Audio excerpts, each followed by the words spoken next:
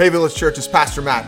Over the next 7 weeks, we'll be walking through a new fall sermon series we're calling Big Questions, where we'll be asking some of the biggest questions about life, the nature of God, the reliability of the Bible, and the truth about Christianity. Over the next 7 weeks, we'll be asking really big questions like, should the Bible really be trusted? Or if God is so good, why is there so much suffering in the world? Or if God is so loving, why would he create a place like hell? Or isn't Christianity really just a Western religion in the end? As we talk about all of these questions and more, we'll not only be addressing these big questions, but we'll also be addressing the big lies that many people have believed and even propagated about these questions. But in the end, we're not only going to be asking big questions and addressing the big lies, but we're going to find even bigger answers from a God who is big enough for any question we can bring to him. I look forward to walking through all of these questions together with you on the Sundays this fall.